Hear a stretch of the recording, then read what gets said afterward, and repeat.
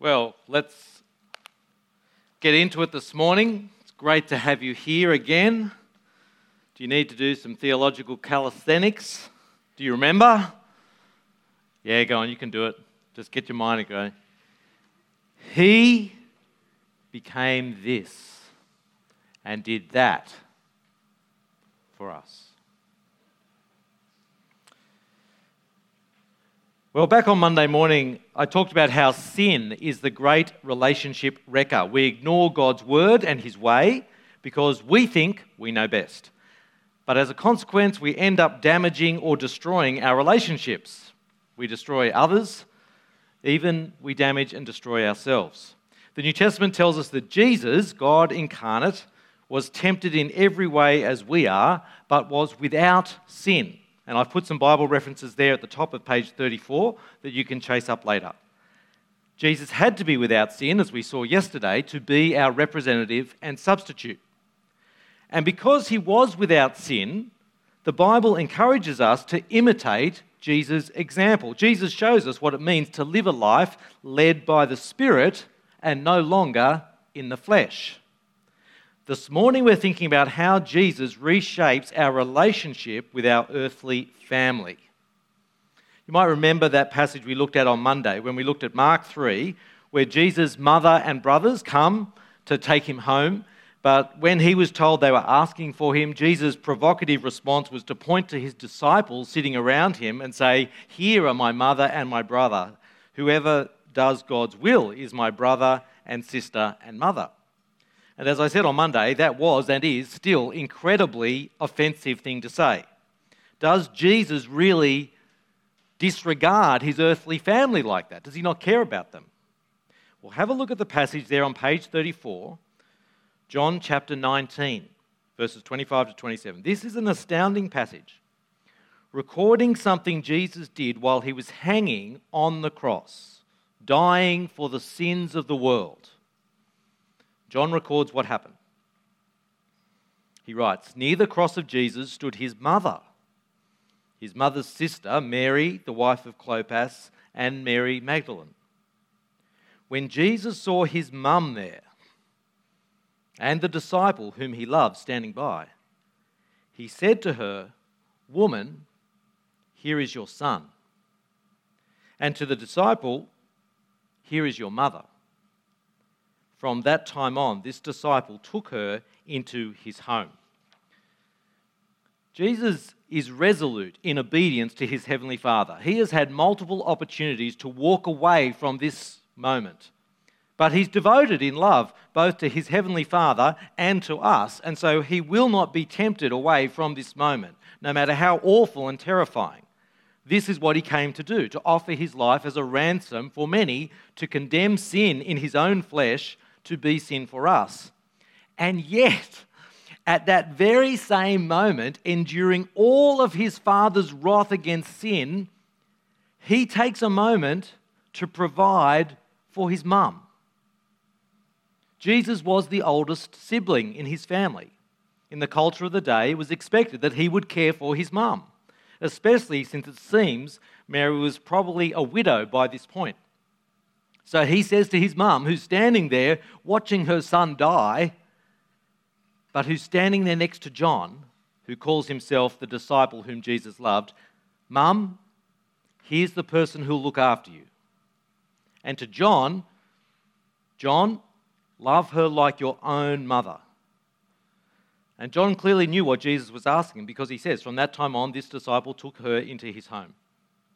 What an amazing example of Jesus' kingdom-focused love for his earthly family. I say kingdom-focused love because Jesus didn't come down from the cross at that point and say, "Sorry world, I can't go through with this. I realise I need to look after my mum." He stayed kingdom-focused. His ultimate priority was on loving obedience to his heavenly Father's will. But at the same time, that kingdom focus still meant he made time to provide for his earthly family, even as he died to save you and me. And when we read the rest of the New Testament, we see that being part of Jesus' new family does not mean we care nothing about our earthly family anymore. Rather, if I want to summarize today into sort of one sentence, being in Christ transforms and reshapes our love for our earthly family. Being in Christ transforms and reshapes our love for our earthly family. That's what we're going to focus on this morning. In particular, two relationships within our earthly families. I'd love to talk about parenting because I've got lots of ideas on that from the scripture. We don't have any time to talk about that today. We're going to talk about how does being in Christ reshape my relationship with my earthly parents, what I've called in Christ childing, being a child. Second, how does being in Christ reshape how I think about marriage, what I've called in Christ marrying. So let's start with in Christ childing. The New Testament is very clear. If you're in Christ, that is, if you're following Jesus and put your faith in him, then God expects you to honour your parents. In the passage there on page 34 from Ephesians 5 and 6, Paul encourages the Christians to submit to one another out of reverence for Christ, and then he explains what that looks like in our relationship with our parents. He says, "Children, obey your parents in the Lord, for this is right." Just looking at those two verses there, already twice Paul has connected honouring our parents to our relationship with Jesus. We submit to one another out of reverence for Christ, that is because we want to honour Jesus and live his way. And what this mutual submission looks like for us as children is that we obey our parents. But we choose to obey them because we are in the Lord, is what he says. Children, obey your parents in the Lord. We obey them because we're actually seeking to obey the Lord Jesus. Paul then goes back to the Ten Commandments as the foundation for this claim that obeying your parents is the right thing to do under God. You can see there in verse 2, "Honour your father and mother, which is the first commandment with a promise, so that it may go well with you and that you may enjoy long life on the earth." Honouring our parents through our obedience to them is actually a way of being obedient to God and honouring Jesus. And it's not just parents, it's grandparents as well. You can see what Paul says to Timothy about the older widows in the church in 1 Timothy 5, there on the top of the next page. He writes there to Timothy, "But if a widow has children or grandchildren, these should learn, first of all, to put their religion into practice by caring for their own family, and so repaying their parents and grandparents, for this is pleasing to God. Anyone who does not provide for their relatives, and especially for their own household, has denied the faith and is worse than an unbeliever." So it's not just about obeying your parents. We honour our parents and grandparents by caring for them, by providing for them, as Paul says, repaying them for the way they have provided for us. And that's exactly what Jesus was doing on the cross, wasn't it? For his mum, Mary. Even as he was dying there for the sins of the world. He was putting his faith in his Heavenly Father into practice by making sure his mum would be looked after. Now, depending on your cultural background, all of this may be very obvious. Or if you come from a very Western individualistic mindset, like me, this might demand a radical rethink of the way you relate to your parents. Some of our LR workers here have known me for a long time, Ross and Lyndall, who you might have met, and we saw Ross on the video interview the other day. They've known me for a very long time, since I was a little boy, in fact. They know my parents well. Ross actually said to me at lunch the other day or some meeting, he said, "So, do you ever talk to your mum and dad?" If you've moved out of home, or one day when you move out of home and you come from an individualistic Western mind, that question might be a very pointed question. Because immediately I thought, you know what? I don't ring my parents enough. I know they pray for me every day. Every day. And I know they're praying for this week because they've been asking about it for months. How's annual conference looking? They're praying for you this week. How often do I ring them? So depending on your cultural background, honouring your parents and grandparents might be a bit of a shock. See, we know looking after kids is costly. As a parent, it costs you time and energy and money, and Well, guess what? Honouring your parents is also costly. It will cost you time and energy and money. And in a deeply individualistic culture, it catches us by surprise that I might be expected to sacrifice time, energy, and money to honour my parents.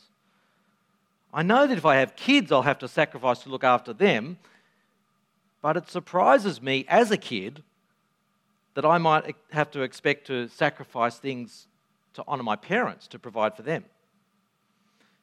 But according to 1 Timothy 5, it pleases God that I seek to repay my parents and grandparents for how they've looked after me. But there's more to say on this point about honouring parents. Jesus sets us the example of honouring his earthly family without letting his earthly family become ultimate. Yes, Jesus provided for his mum, but he didn't let that trump over his primary commitment to his heavenly Father. So there are times when the way to honour your parents is to disobey them. Parents who maybe insist on you living together before you get married. Parents who encourage you to cover up wrongdoing or to keep secret bad things that are happening. You don't honour Jesus and you don't honour your parents by obeying them in those situations. You actually dishonour them by following them into evil, and you dishonour Jesus. Luke pulls together a few interactions Jesus had with potential followers, all of which involved earthly family. They're there in Luke chapter 9, verses 57 to 62. Just as an example, look at verse 59. Jesus said to another man, "Follow me." But he replied, "Lord, first let me go and bury my father." Jesus said to him, "Let the dead bury their own dead, but you go and proclaim the kingdom of God." Observing the customary funeral rites was an expected way of honouring your parents, yet Jesus is clearly saying the needs of the kingdom of God outweigh even the needs of your dead parent.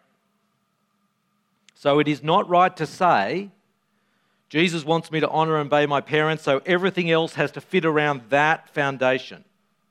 That's not the way to think. Lots of people do make decisions like that. That's not what Jesus is modelling or teaching. The kingdom of God comes first. So living to please God in his kingdom means I take his command to honour my parents seriously, but I don't let that become ultimate. Jesus and his kingdom come first.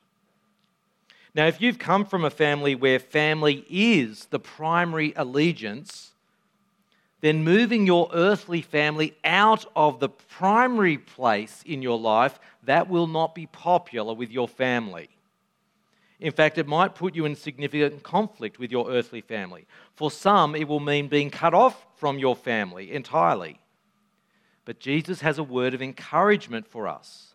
A reminder, as we saw on Monday, that when you turn to Jesus, you are adopted into his big family. Have a look at Mark chapter 10, verses 28 to 30, there on page 35.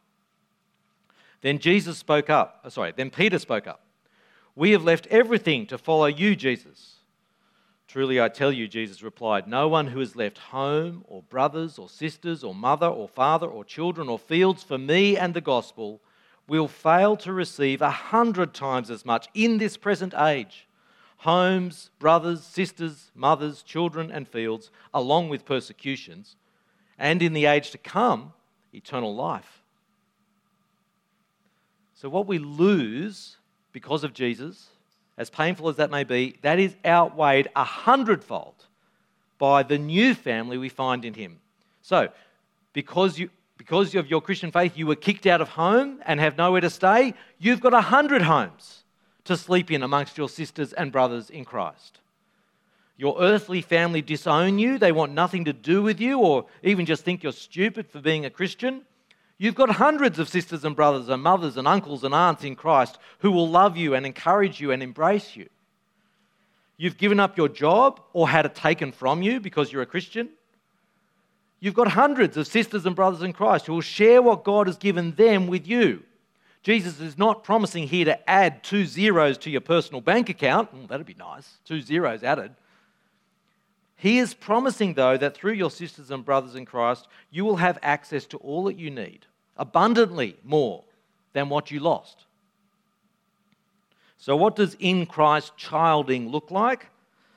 Out of reverence for Jesus, we seek to honour our earthly parents. We keep our focus on Jesus and his kingdom, so we don't let our earthly family become ultimate. But following Jesus' example, we embrace a kingdom-focused love for our earthly parents. And we rejoice in the big new family we have in Christ, through which Jesus provides for all of our needs. But what does this look like on the ground? How do we keep a kingdom-focused love on Jesus while still maybe our earthly parents might expect something different? Well, Ben Lim's going to share with us a few of his thoughts on what honouring our parents looks like when we get it right and when we get it wrong. So I'll invite Ben up.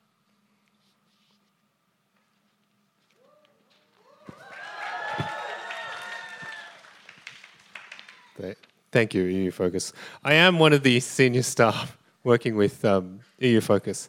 And Musa inspired me last night. If you do want to find out more about EU Focus, page 92 of your booklets. So getting this right and getting it wrong. Now, I think the first thing I need to say here is I think my parents would think this is highly ironic, me talking about honoring your parents right. They'd probably agree that, I'm well qualified to speak on getting it wrong. But anyway, I have spent some time with international students, or also in the Chinese church where I grew up and Anglican churches I've been at since. And I have seen some ways that we get this right and get it wrong. Now, as Rowan said, a culture does influence what this looks like. And so we are a diverse community here, local and international students, different ethnic family backgrounds. So not everything I say will resonate with everyone. But as we're a family in Christ, I do hope you'll pay attention so that we can really help one another in this area, grow in this area, and honour Jesus by honouring our parents, even in different cultural backgrounds. So getting it right. Well, Rowan said that honouring parents is costly. So let me tell you about a married couple that I know. They're Christians, and I think in many ways they get this right. We'll call them Tracy and Mike. They're real people, but these are not their real names. Mike's dad has a chronic illness, so he needs a lot of ongoing care. So Mike and Tracy decided to help Mike's mum that they would move in to live with Mike's parents to help his mum care for his dad. Now, in many ways, this is costly for Mike and Tracy. They've grown up in Australia. Mike's parents grew up in Hong Kong. So like me, Tracy and Mike are what we call bananas. They're yellow on the outside, but quite white on the inside. So living with Mike's parents, I think it's not always easy, perhaps especially for Tracy. But they decided it was how they could honour Mike's parents and so honour Jesus. Now, Tracy and Mike also recently sold and bought a house. Now, in choosing that house that they would buy, they again put Mike's parents' needs into that equation. They're planning for the future possibility that Mike's parents might be living with them in that house. So it has a lift for Mike's dad to help him get around. It's nearby in a familiar neighbourhood, which also happens to be close to Tracy's parents too. And that's good as they all get older. But that does mean that it's in an expensive part of Sydney. And, with the lift, it's costly. Honouring parents is costly. Now, maybe you couldn't imagine that. Or you couldn't imagine anything worse, living with your in-laws or perhaps living with your parents. But maybe, whether you marry or not, maybe in the power of God's Spirit, maybe there are costs that you could bear to honour Jesus by honouring your parents. Well, now getting it wrong. I imagine you probably only need about 2 seconds, if that, of self-reflection here to think of your own personal examples of how we can get this wrong. And I think if your parents are culturally different from you, like mine, like I was born in Australia, my parents are from Malaysia, then I think there are extra challenges here. Just, by the way, if your parents are kind of more Asian than you, I'm running an elective today and tomorrow afternoon on sort of honouring parents who are more Asian than you. It's called, so you can check that out on page 68. It's called Crazy Rich, maybe, Asians. Anyway, you can check that out on page 68 later. But yeah, come along and we'll talk more about that then. I'm not going to say too much about it now. But getting it wrong. Let me tell you about Sandra. It's a cautionary tale, if you like, of making honouring parents ultimate. Now, Sandra was on a youth group leadership team that I was leading with the co-leader at a Chinese church. This is quite a while ago. We were both young grads, not too long ago. We were about 22 or so. Now, she was working, we were both working at the time. She was working for one of the big accounting or consulting firms. So, a young professional. Now, as part of our team life together, we had weeknight team meetings.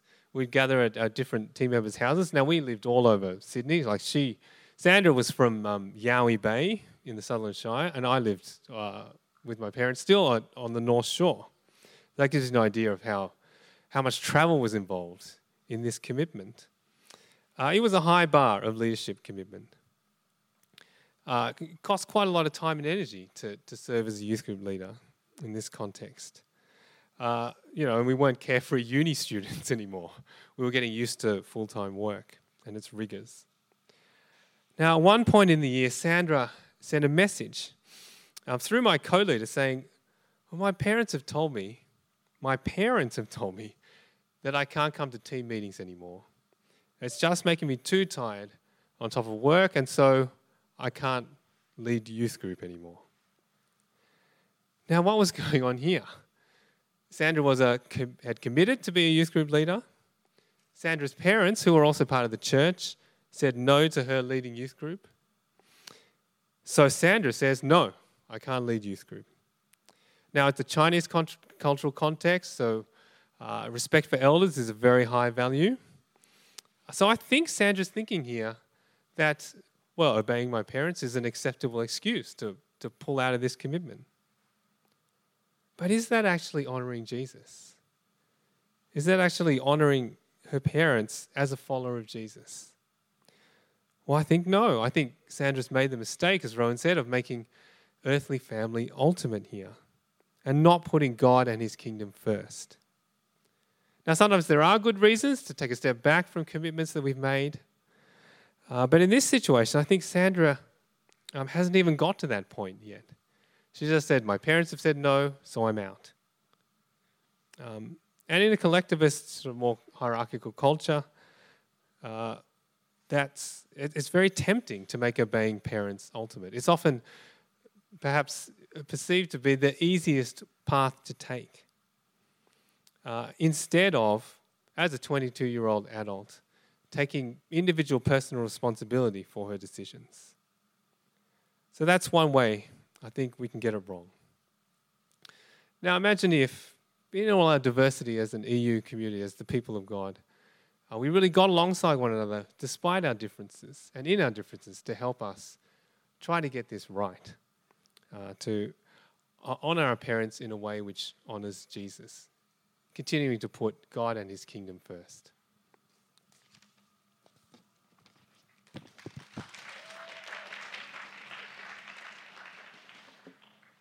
Thanks, Ben. So we've thought a little bit about in Christ childing. Let's think about in Christ marrying. How does being a follower of Jesus reshape our thoughts about marriage? Our culture tells us a lot of things about marriage, but if we're taking Jesus as the key to our relationships, then we need to put aside what our society or our family tells us about marriage, and we need to start listening to actually what the one true living God tells us in the Bible about marriage. So what is the Bible's perspective on marriage? A few points there at the bottom of page 35 that I'm just going to whiz through. First of all, marriage is God's means through which humanity as a whole can achieve his purpose. I'm choosing those words very carefully. Marriage is God's means through which humanity as a whole can achieve his purpose. As we'll see, marriage is not necessarily the means through which God may use you as an individual to achieve his purposes. You don't need to be married for him to achieve his purposes in you or through you, but taken as a whole for humanity, marriage is part of God's general means through which humanity achieves God's purpose. What do I mean by that? Well, the account of Adam and Eve in Genesis chapter 2 shows us that male-female marriage is a means through which God intends for us as a race to fulfill the task he has given us of filling the earth and subduing it. Marriage is the means by which that takes place. Secondly, the rest of the Bible affirms that marriage is a real blessing. Song of Songs is an erotic love poem of a young wife and her husband, a great celebration of sexual love. Proverbs 31 affirms the blessing that a godly wife is to her husband, and Ephesians 5 affirms the same thing in the other direction. The blessing a godly husband is to his wife. So it can be a great blessing. Yet Jesus himself tells us that marriage is temporary. Marriage is a this life only reality. In the new creation, I will not be married to Jenny. I won't be married, you won't be married, none of us will be married. The only marriage that exists in the new creation is between Jesus and the church. You can see in Matthew chapter 22, verse 30, Jesus says, at the resurrection, people will neither marry nor be given in marriage. So, no marriage for either men or women in the new creation. It won't be needed any longer. Will be no more need to fill the earth. And may I just say, the fact that marriage is temporary, that is a good thing. When marriage is hard or turns out to be bad, it is good to know that it is not forever, even as we work out how to handle a difficult marriage in the present. But even more, because marriage is temporary, but in Christ you will live forever, it shows that marriage and everything that goes with marriage, it doesn't define who you are. And it's not necessary for you to live a full life. Our society says that if you're not hooked up with somebody, if you don't have a partner, you don't have the kids, the earthly family around you, then you have really missed out. You're not living the fullness of life as it should be lived. But Jesus shows us otherwise. He lived the full life unmarried. He teaches us that marriage is temporary and it is not peak living. That's the lie that the world keeps trying to sell us. And the reality is that marriage is often troubled. If you go right back to Adam and Eve in the garden, once sin enters the picture in Genesis chapter 3, their marriage becomes difficult. God says to Eve, your desire will be for your husband and he will rule over you. That is, instead of mutually serving one another in love, they will both seek to dominate the other. In Matthew chapter 19, verse 10, when Jesus tells his disciples that God is not usually in favour of divorce, his disciples respond with, well, if this is the situation between a husband and wife, it's better not to get married. That is, if there's no easy exit, maybe just choose not to get married at all. The Apostle Paul has the same view in 1 Corinthians 7. When he's commending the stay single option, he says, those who marry will face many troubles in this life, and I want to spare you this. And to the widows in chapter 7, verse 40 of 1 Corinthians, he says that in his judgment they will be happier if they don't get married. The final perspective to add here is that marriage will necessarily limit what you can do for the Lord Jesus and his kingdom. In 1 Corinthians 7, Paul talks about marriage as a distraction. He just says your interests are divided if you get married. The unmarried brother or sister in Christ, they're free to pursue the Lord's affairs. You can just get on and use the gifts and opportunities that the Lord opens up for you. But if you're married, that's not the same option for you. You are rightly concerned how to serve your wife or your husband, and your interests are divided. Which brings us to some pretty important question, especially if you're in your early 20s. Should I get married? As a follower of Jesus, a key chapter to get your head around in answering that question, should I get married, is 1 Corinthians chapter 7. Now, just by the way, if you want to get into it in more detail, there was an EU public meeting on this very question of singleness from 1 Corinthians chapter 7 that happened in the last semester on campus. You can find it on the Sydney Uni EU podcast and have a listen to that in more detail if you would like. But if I was going to summarise what Paul says in that chapter on the question of whether to get married or not, I'd put it into 3 points, which I've got there on your page. First of all, I think he says it's good to stay unmarried for the sake of Jesus' kingdom. This is Paul's point that if you get married, you are necessarily distracted. Your interests must be divided if you're going to put your husband or wife's desires ahead of your own.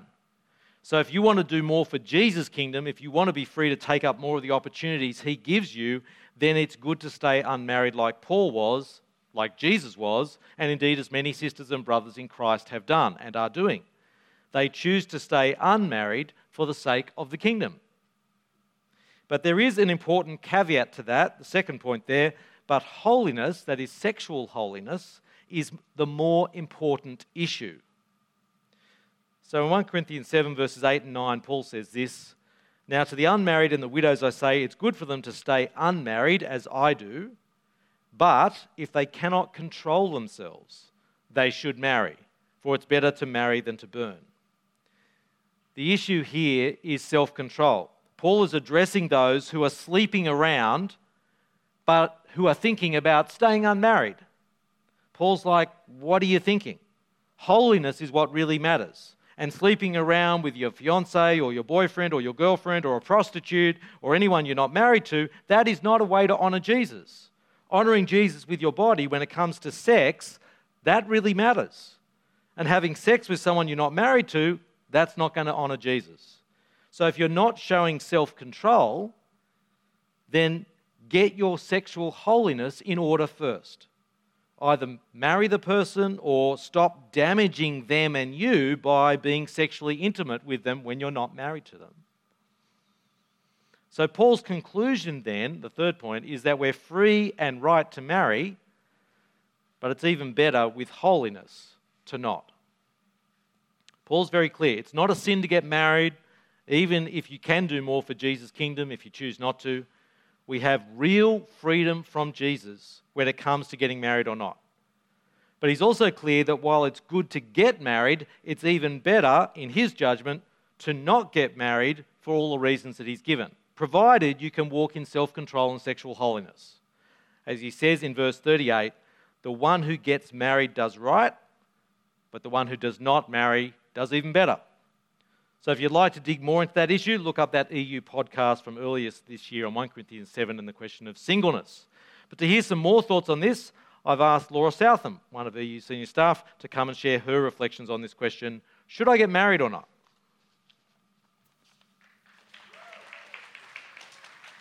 Sounds like you're popular, Laura. Thanks, Rowan. Well, I'm really excited that we're actually taking a moment to ask this question. Uni is a kind of key moment in our life trajectory where a lot of us are contemplating the question of what the future will hold in lots of different ways, but also about our relationships.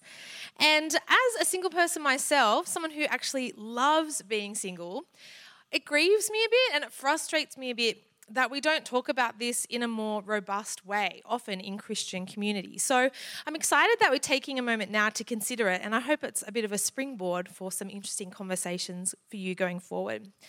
As Rowan said, there's freedom as we think about this topic, and there are key points from the scriptures that do guide us.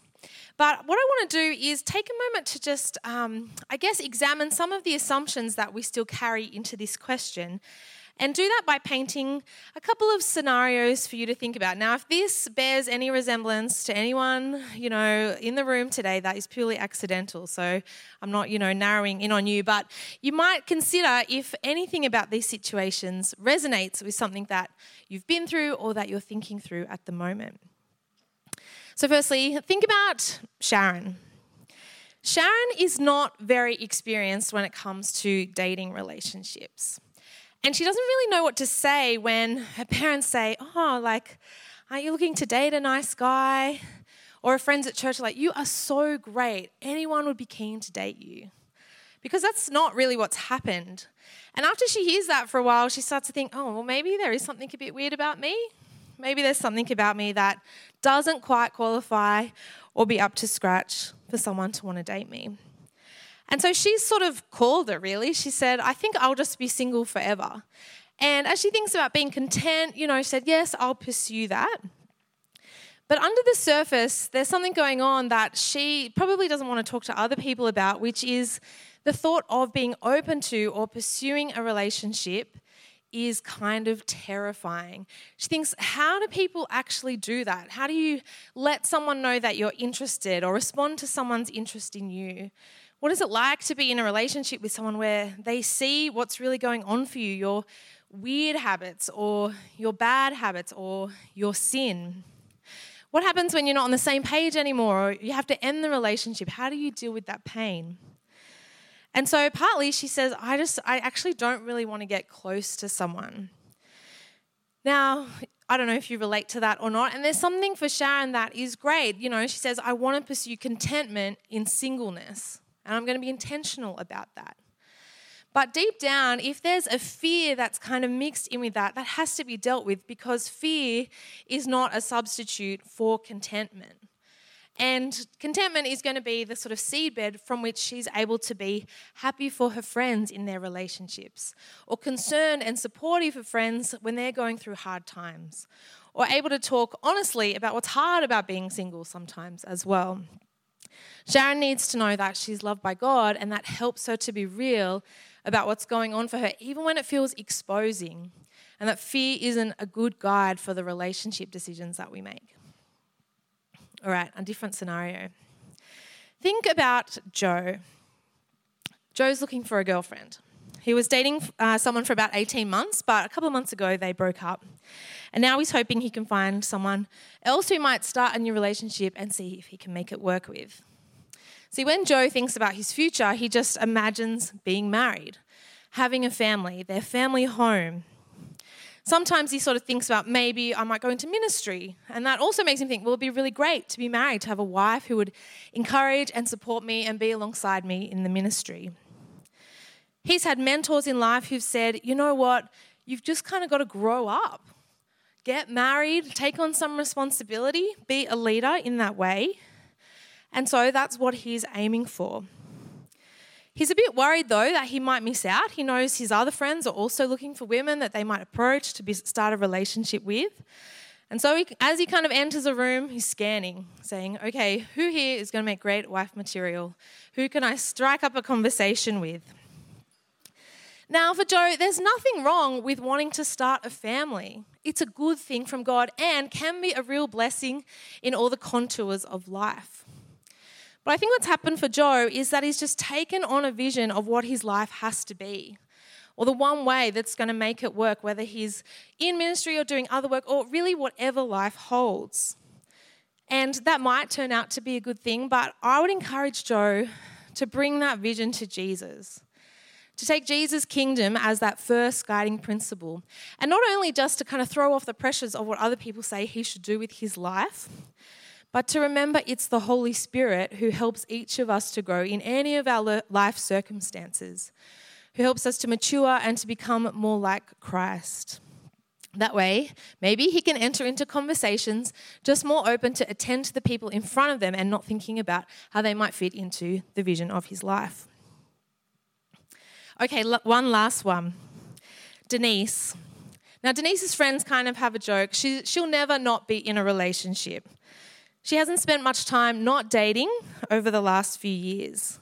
But she also sort of makes it look easy. Lots of guys are interested in her.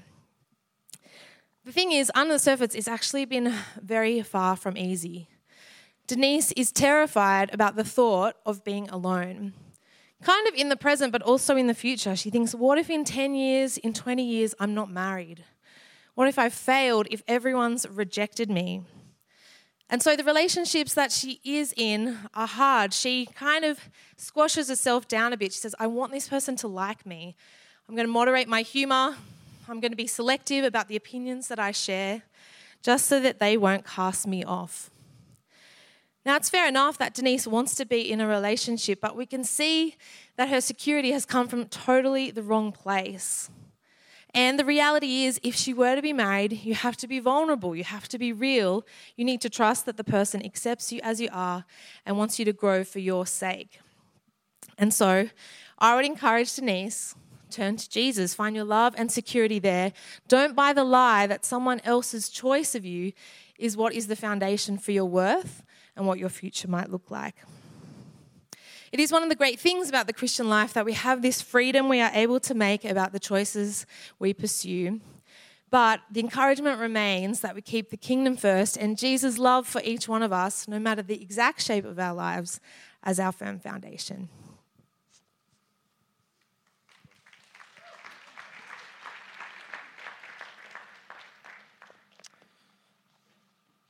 We're going to hear some more actually from Ben and Laura in a moment. So let's move on to think some more about in Christ marrying. Assuming I do decide to get married, and as far as it's up to me, whom should I marry? Well, 2 points there on your page.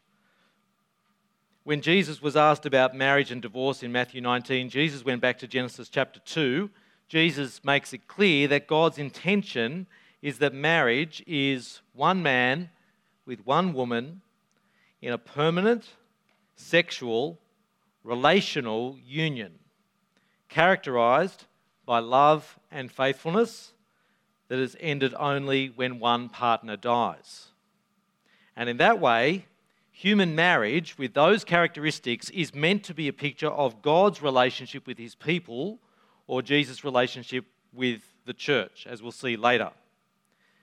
Any departures from that pattern, and there's lots of ways you could depart from that pattern. You could depart from that pattern, say, by being in a relationship that is not based on love, that lacks love, genuine love for each other, or that is characterized by unfaithfulness rather than faithfulness, or by divorce and remarriage for an illegitimate reason, or by marrying someone of the same sex, or by marrying multiple people at once. Any of those departures from that biblical pattern are not in line with God's intention for marriage as revealed in the Christian Bible.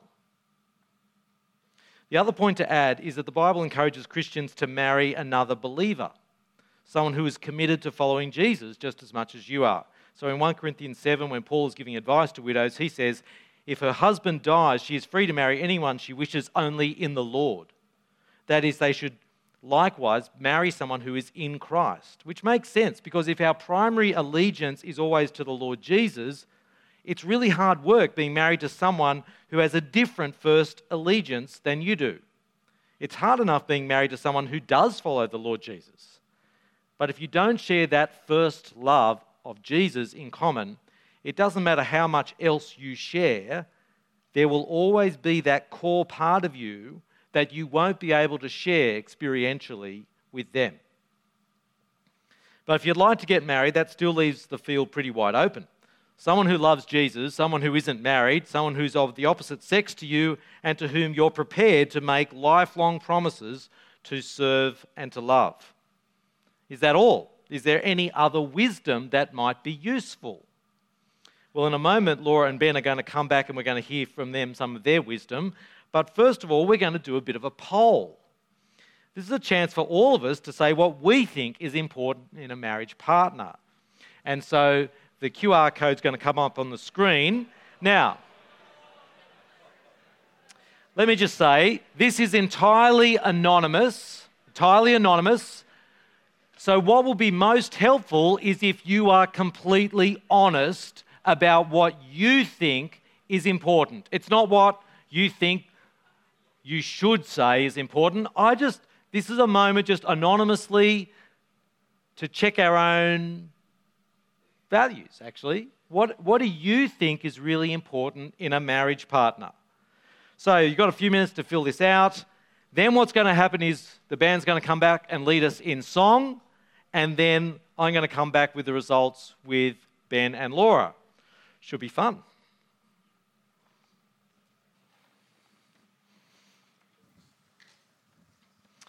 Well, thanks so much for filling out that little poll. We've got some of the results here that we can show you, which is fun. And we're going to try and get them thrown up on the screen as well. So I hope you can see that. There you go. So 392 managed to finish the survey. Well done. I'm not going to make a comment on that the blokes seem less competent to fill out a Google survey. Let's just keep moving on. There's some really encouraging things we think to hear. So there were some questions like, and this is tricky for James in the back. Can we go to the one about? There's one about people who love. There was a question about loving Jesus. Someone who loves Jesus more than they love me. Yeah, that's it. That was encouraging. I think that's just really wise, right? You want to have somebody who has their primary focus on the Lord Jesus, and out of having a kingdom focus on Jesus, that out of that flows their love for you. That's the way you want to set it up. So that's great. Laura, some things that stood out to you? Some things that stood out to me, a couple of other questions that scored kind of highly about wanting someone who was ambitious. If we scroll through to that, there's one about wanting people who are ambitious, and that scored pretty highly overall. I think might be a bit tricky to find. There we go. So sort of on the upper side, a lot of people, that was sort of something appealing or interesting. There was also a question there about someone who has leadership qualities, and maybe those are kind of connected a bit in our kind of cultural ideas. I think that was just interesting because maybe we can sort of say, look, we're from Sydney Uni, ambition, leadership, that's kind of high on our agenda in general. But I think there can also be a little bit of baggage about that in our Christian communities, that kind of leaders are the most godly people, or that there's a specific shape relationships have to take, that they need strong leadership of a certain kind. And I think that's worth just us reflecting on and examining. Leadership's not a bad thing at all, and probably there's lots of people here who do have leadership qualities. But I think things like humility and love as kind of the foundation, rather than leadership or ambition or being kind of a type A personality, that's actually pretty significant. That's the stuff that kind of happens behind closed doors, not about public performance or other people's assessment of how you change the world. Yeah. Ben, something that stood out to you? I was glad to see that someone to whom I'm physically attracted scored quite highly. And I think that's because, I think if you have freedom about choosing your marriage partner, and not everyone in the world does, but if we do have that, then I think it's okay to use that freedom and to try and actually use that freedom to make things easier for yourself. And, as Rowan said, marriage is a sexual union. And so, if there is someone you're physically attracted to, or someone who at previous ANCONs, when I was a student, they put it this way, someone who makes your bacon sizzle, that kind of thing. As a way to... Sorry to any vegans out there. Sorry, that probably doesn't work for you. I don't think we should ever say that ever again. Apologies. Anyway.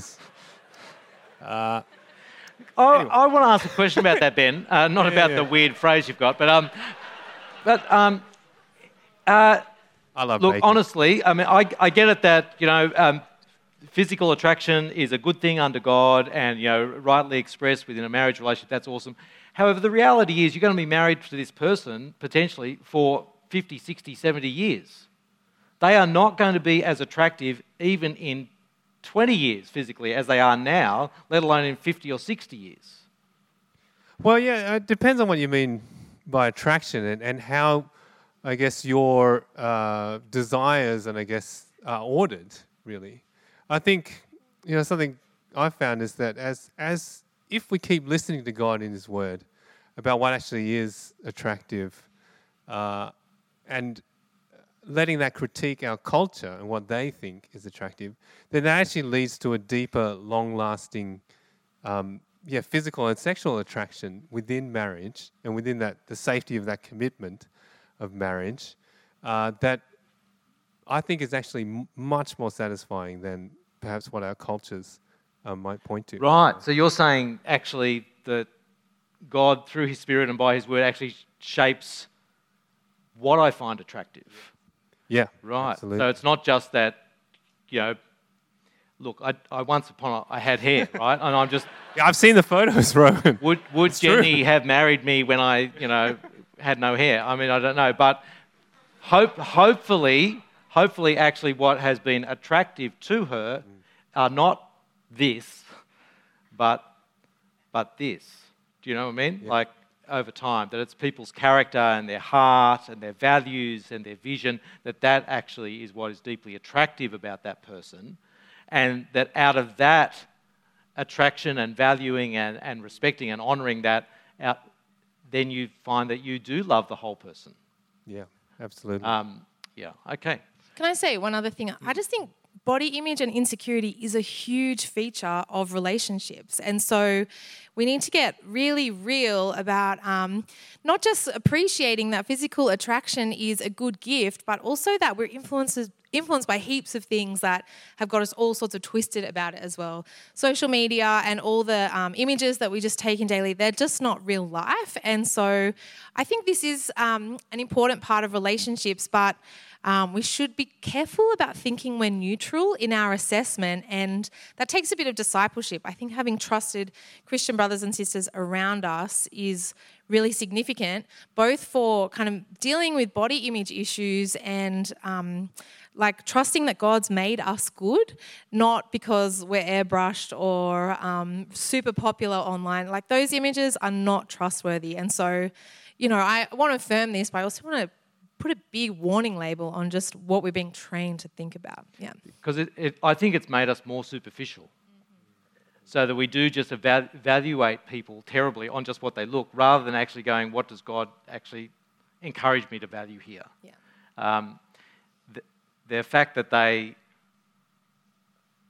just know for me, I'd known Jenny for a while, but it was one particular conversation we had where what was apparent to me in that conversation wasn't her looks or the way she was dressed that day. What was apparent to me in that conversation was her real, genuine heart to serve the youth group kids in her church when all of her peers were abandoning this church and going to the cool church down the road. Just that came out in the conversation. I just thought, oh, you're a standout. I need to get to know you more. That was the moment of attraction. Do you know what I mean? And suddenly then I liked everything about her. Yeah. Yeah, so passages like Proverbs 31, the wife of noble character, and just general godliness passages. They're the things I think we look to reshape our desires about what we find attractive. Ben, you made a comment before, just off stage, about the parenting stuff. Yeah, so if we can bring up the parenting, so someone my parents respect, someone who my parents... Hang on, I think I just said the same thing. Anyway. I think what I found interesting here... go back one more. Somebody my parents respect, I think, and somebody who respects my parents. On those first two... Let's go back a couple. Yeah, these two. These both scored quite highly across the board. Somebody who my parents respect, and then somebody who respects my parents. Yep. But the next one was much more even, I noticed. So somebody whose parents get along with my parents. And here again, I think freedom comes in, and the freedom for cultures to be different here, and for both sort of to be okay. I just know that in the more collectivist cultures, perhaps Asian ones, that parents are actually quite a big part of the decision. Can my parents get along with their parents? And I've been surprised a little bit by some international students where that becomes a deal breaker. Like, even if they're getting along with a person, but if the parents, they're also talking, and something breaks down there, or for whatever reason, then they actually stop dating, and it's off the table. I think that's just another interesting thing to note that culture is active in this space. And for us as, a diverse Christian community to just be aware of that. And as we kind of walk through this, often very personal and can be challenging area of life together. Yeah. Great. Thanks, guys.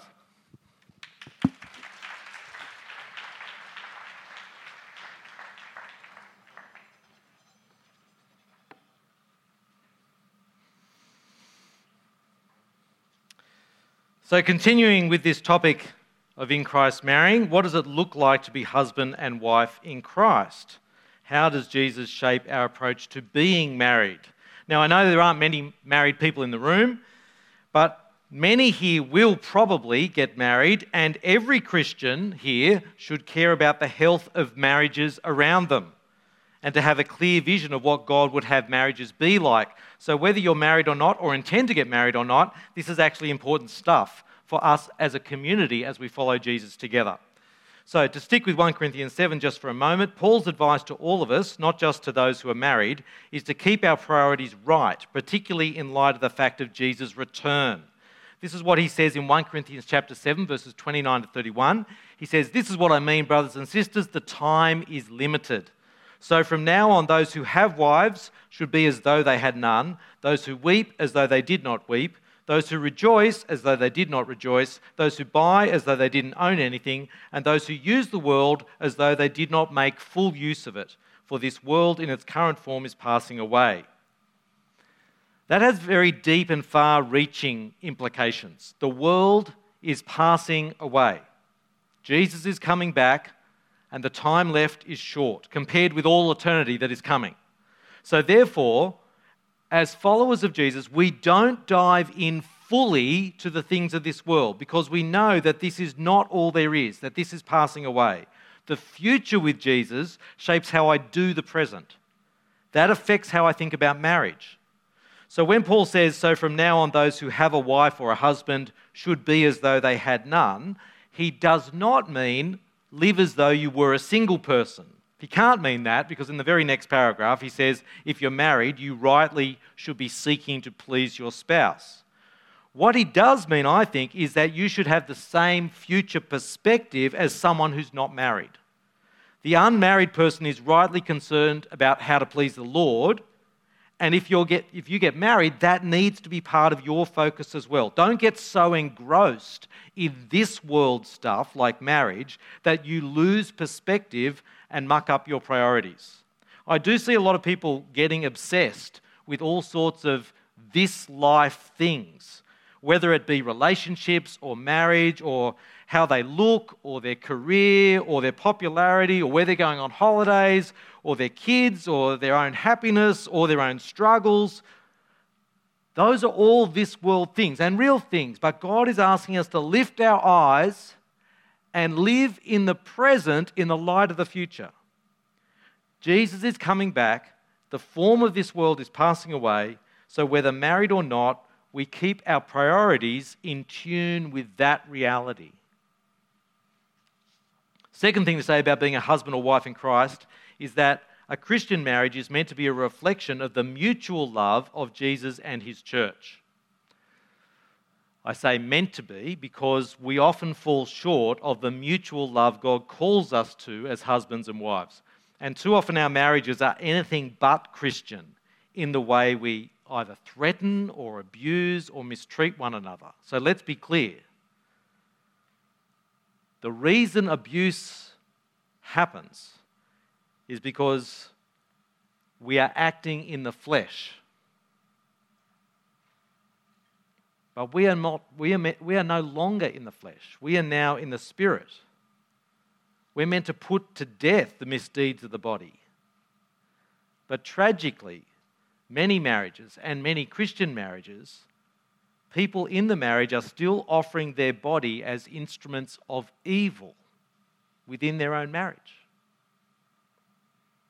Now, this very passage we're about to look at from Ephesians 5 has too often been used as a weapon in marriages to abuse a spouse and to wrongly justify such abuse. So we need to tread carefully here and look carefully at what the Bible actually says and to whom it says it. So I've printed out the passage from Ephesians 5 there on your page, you can see how Paul starts in verse 21. Submit to one another out of reverence for Christ. Just even pause there. God's intention for the whole community is they submit to one another. And they do that to honour Jesus. Paul then covers a list of typical relationships within a first century household. So he addresses wives and husbands, children and parents, slaves and masters. Each of these is to submit to the other. It's not a one-way street. Children submit to their parents by obeying them. Parents submit to their children, not by obeying their children. No, they submit to their children by not exasperating their children, by not using their own parental power to serve themselves, but to raise their children in a way that pleases Jesus. There is a mutual submission, though it has a particular shape to it within the parent-child relationship. Similarly for slaves and masters, there's a mutual submission, but with a particular shape appropriate to that relationship.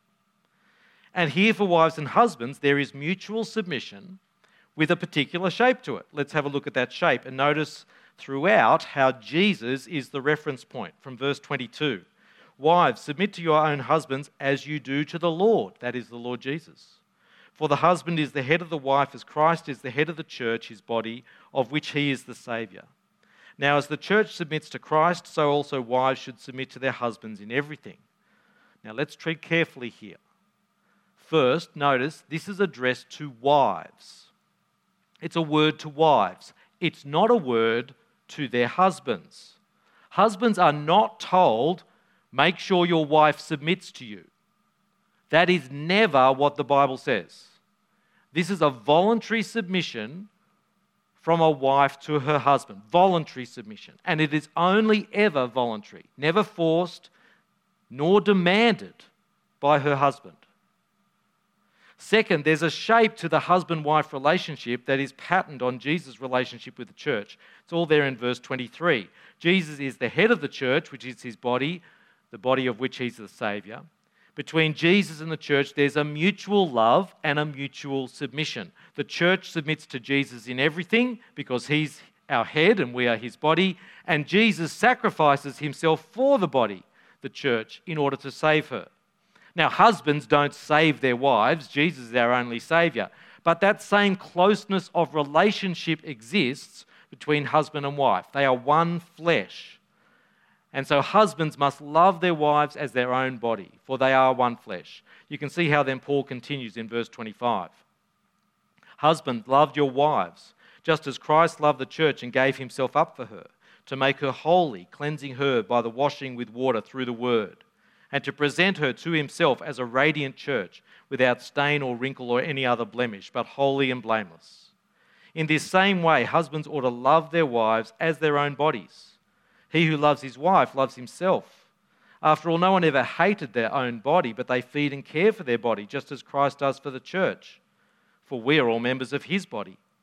For this reason, a man shall leave his father and mother and be united to his wife, and the two will become one flesh. This is a profound mystery, but I'm talking about Christ and the church. However, each one of you must also love his wife as he loves himself, and the wife must respect her husband. Doing marriage in Christ means conducting your marriage for Christ, that is out of reverence for him, and conducting it patterned on Christ. Mutual love, mutual self-sacrifice, mutual selflessness. This is not an isolated passage. You can chase up other passages that I've listed there which portray the same shape for Christian marriage. So how does this play out in practice? We asked Keith and Sarah Condi, a Christian couple who've been married for many years. They've been involved in various Christian ministries, including creating their own marriage course, to share their thoughts on what sacrificial headship and respectful submission patterned on Jesus looks like in practice. And they've recorded this video for us. It's good to join you for a fireside chat. We're Keith and Sarah Condi, and we've actually been married over 40 years, and we have 3 adult children, 2 of whom have been to We co-direct a mental health and pastoral care institute for a women's organisation, Christian women's organisation called Mary Andrews College. We've been doing that for a number of years now. And basically what we're trying to do is support churches in their work of caring for people, particularly those experiencing mental health challenges. We actually put together a marriage course. You might think, what's marriage got to do with mental health? Well, actually quite a lot. And at the preventative end, anything you can do to strengthen marriages brings a real benefit, both to the parties in the marriage as well as the children and the wider church.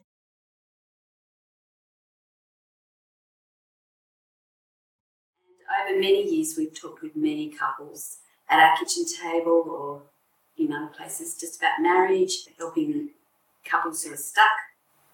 This particular topic has come up a number of times. Yes, yeah, it has actually, yeah. Yes. I suppose one of the first things we like to say is that this is not the only thing we need to remember when it comes to marriage. The Bible says a lot about marriage, and it does talk about headship and submission. But let's not forget the other things. And we think, and sort of comes out fairly strongly in our course, the most significant aspect of a marriage, the way God has designed it, is for there's this relationship to be close and well connected. Really, a picture of God's design, I think, for marriage is a picture of intimacy and close connection. I think you see that in Genesis 2. Often we talk about Genesis 2, 23, 24, but verse 25 talks about the man and the woman being naked and feeling no shame. And that's a beautiful picture, I think, of what God desires a marriage to be like, that sort of deep, close, intimate connection.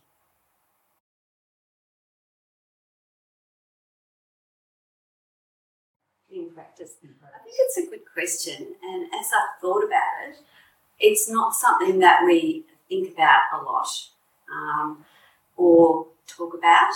I actually have thought more, and I think the reason for that is that I have a husband who loves me, and he has not ever made, he's never ever said to me, Sarah, you need to submit. Sarah, you need to obey me. That's just not part of our language. And so I think somewhat naively I've thought that all men are like Keith, but sadly that's not the truth. And so for many couples, that's not the reality in their relationship. But if I was to think more deeply or to say more about submission, because that's my part, it's really how I think about Keith and how I talk about him. I respect him, and It's not just how you it's actually also how you treat how I treat you, yes. So I think that it comes out in that way. And I think a lot of people think that submission and headship is about making decisions, but I think that's quite a narrow way of looking at it. And I don't think there's a single decision that it would be that Keith's made. We've talked together. We do a lot of chewing and throwing on things, don't we? I think. Yeah.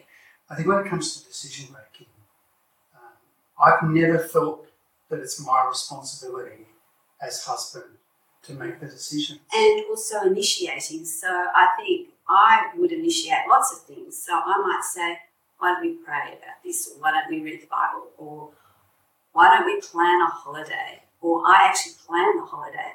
Because to be honest, if I was to wait for Keith to do that and for Keith to initiate that, we would never have had a holiday. So You're much better at that than I am. but that's because that's me and that's what I bring to our relationship. And I don't feel like that's your being, No. overturning anything in our relationship or trying to take control in our relationship. I just feel like we've got different strengths and we try and work together. I suppose we see our marriage as a real partnership where we each bring different things. And they sort of strengthen us to do life together really well. And, I actually think that there are things that we don't agree about. There are a lot of things we don't agree about. So how do we work our way through that?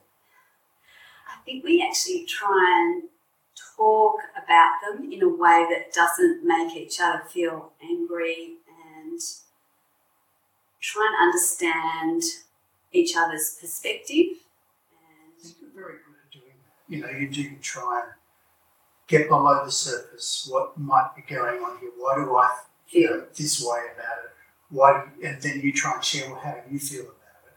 And then we sort of work out how we're going to deal with that issue. And some issues are easier to solve than others. I think we both have issues that we've lived with for 40 years and we're still married.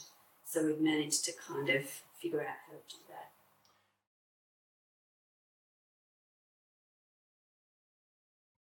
And I suppose I want to say, yes, it does.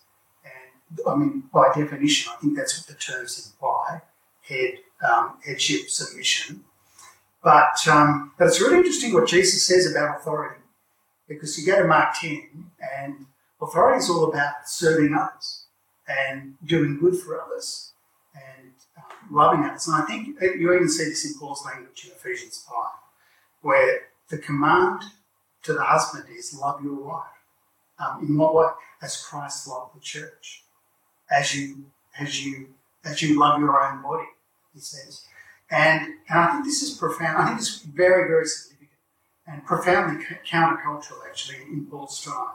For him to actually say to a husband, love your wife. I think he chose that word very carefully. You know, he could have said a whole lot of other things, but he said love. So I feel like, I like to think in terms of when it comes to headship and submission, there's an always and there's a never. And I think the always is my responsibility as head in our marriage is always to seeking to be loving to Sarah. Now, I don't always get that right, but I think that's my responsibility. So if headship means anything for me, it's not about making all the decisions. It's not about even initiating everything. But I do feel I have the primary responsibility to initiate love in our relationship. Now, that's not to say Sarah often initiates love in our relationships, you know, in a whole lot of ways. But I really feel the bottom line is, particularly I think when we're not getting on, we have a bit of conflict about something. I think I've done this not so well at times, but I think it's my responsibility to work at, how do we sort this out? How do we restore the quality of our relationship? So that's the always. And implied in that always is, so I'm always called to be loving her. Going along with that, I think, is Sarah's submission. Here's the never. I can never compel that. So I can never demand things of her. I can never dominate her or say, you must do this, or pull rank, so to speak, and say, yep, I'm the boss, you must do as I say. I don't think I've ever done that. No, and I'll say he hasn't. And so I don't think that's what it is. And for that, I am very thankful to God. And it has blessed me, and it's blessed our children, and hopefully it'll bless our grandchildren.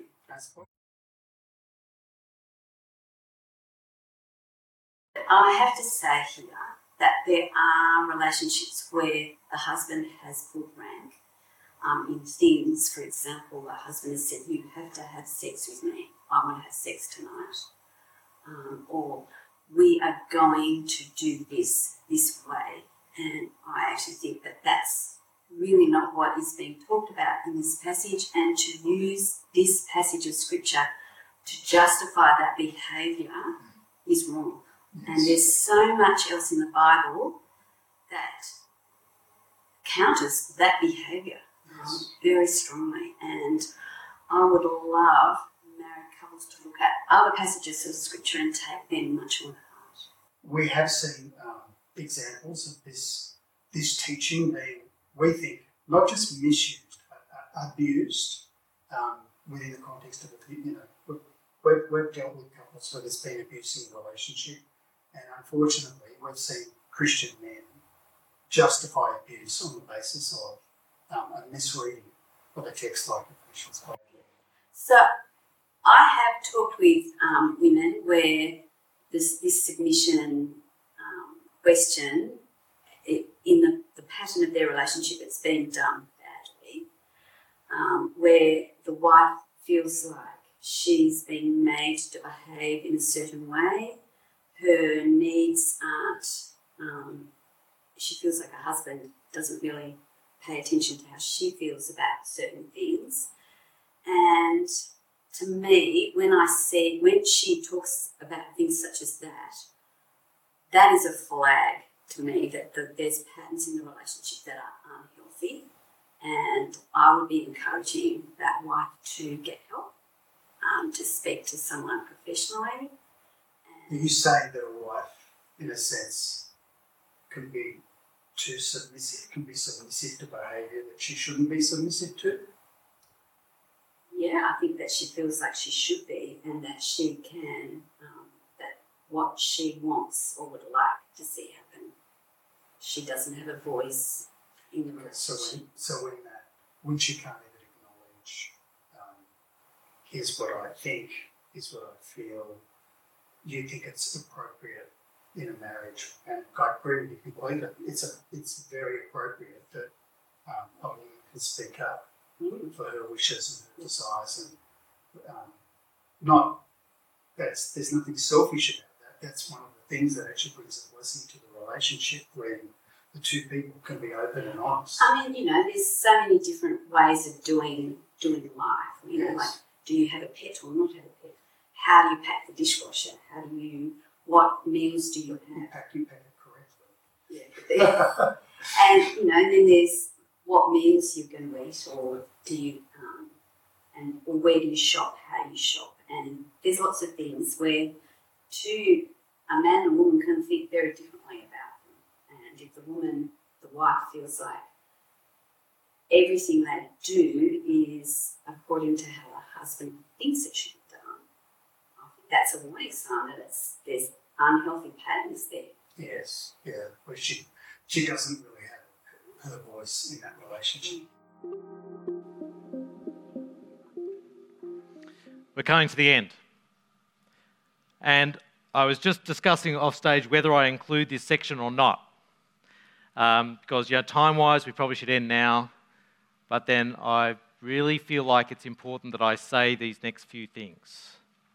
Because an obvious and important question, which is there on your book, is what happens when the other person doesn't love me in marriage like they're supposed to? Does God still expect me to keep going when they're not doing their part? And the reason I want to just take a few extra minutes just to address this is because of the horrifying reality of family abuse, including within marriages, in what's known as intimate partner violence. Husbands abuse their wives, and sometimes wives abuse their husbands.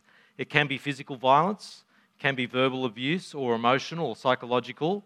It can be coercive control, where the partner is monitored or controlled or restricted with limited access or sometimes no access to family or friends or finances. And over the last 10 to 15 years, we've become increasingly aware of just how horrifyingly prevalent such abuse is in marriages across Australia, including within Christian marriages.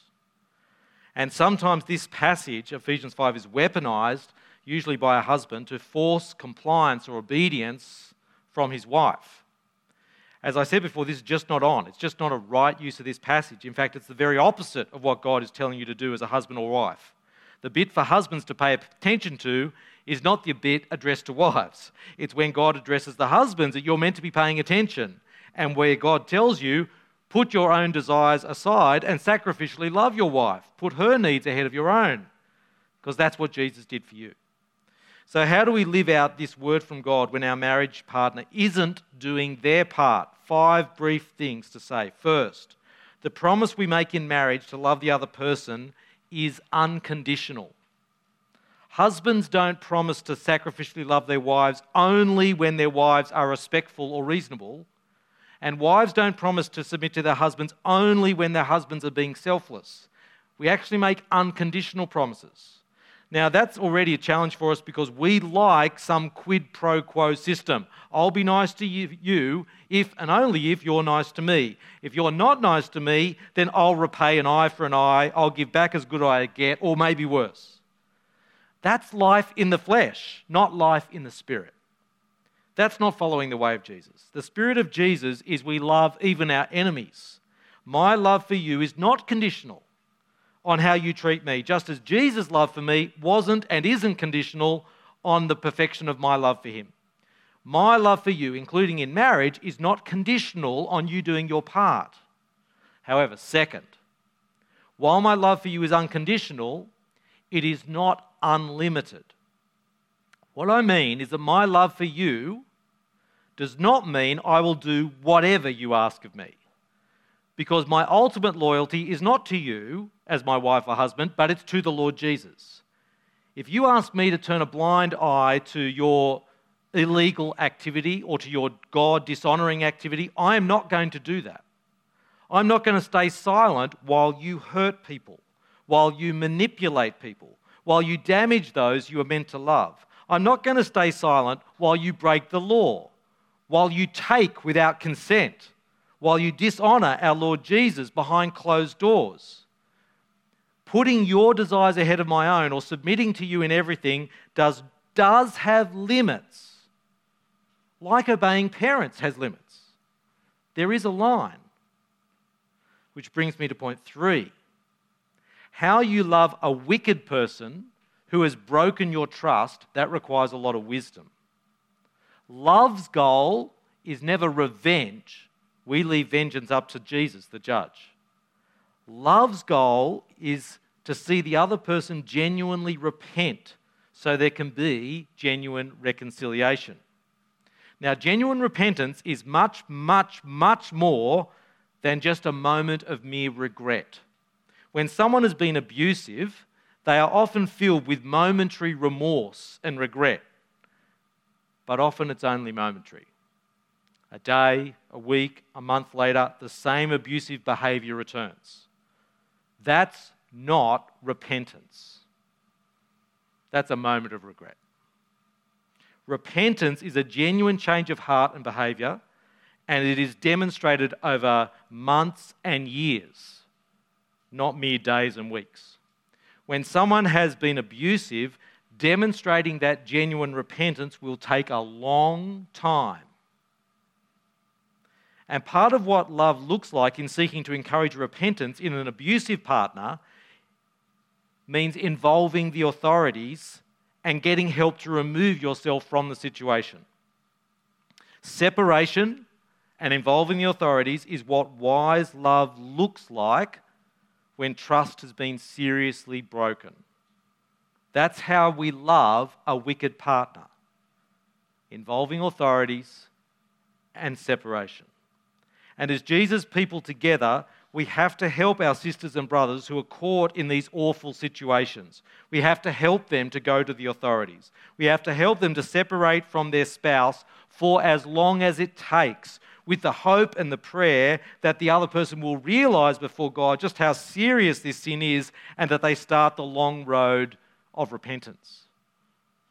Fourth, we're talking here about what love looks like in serious matters of abuse.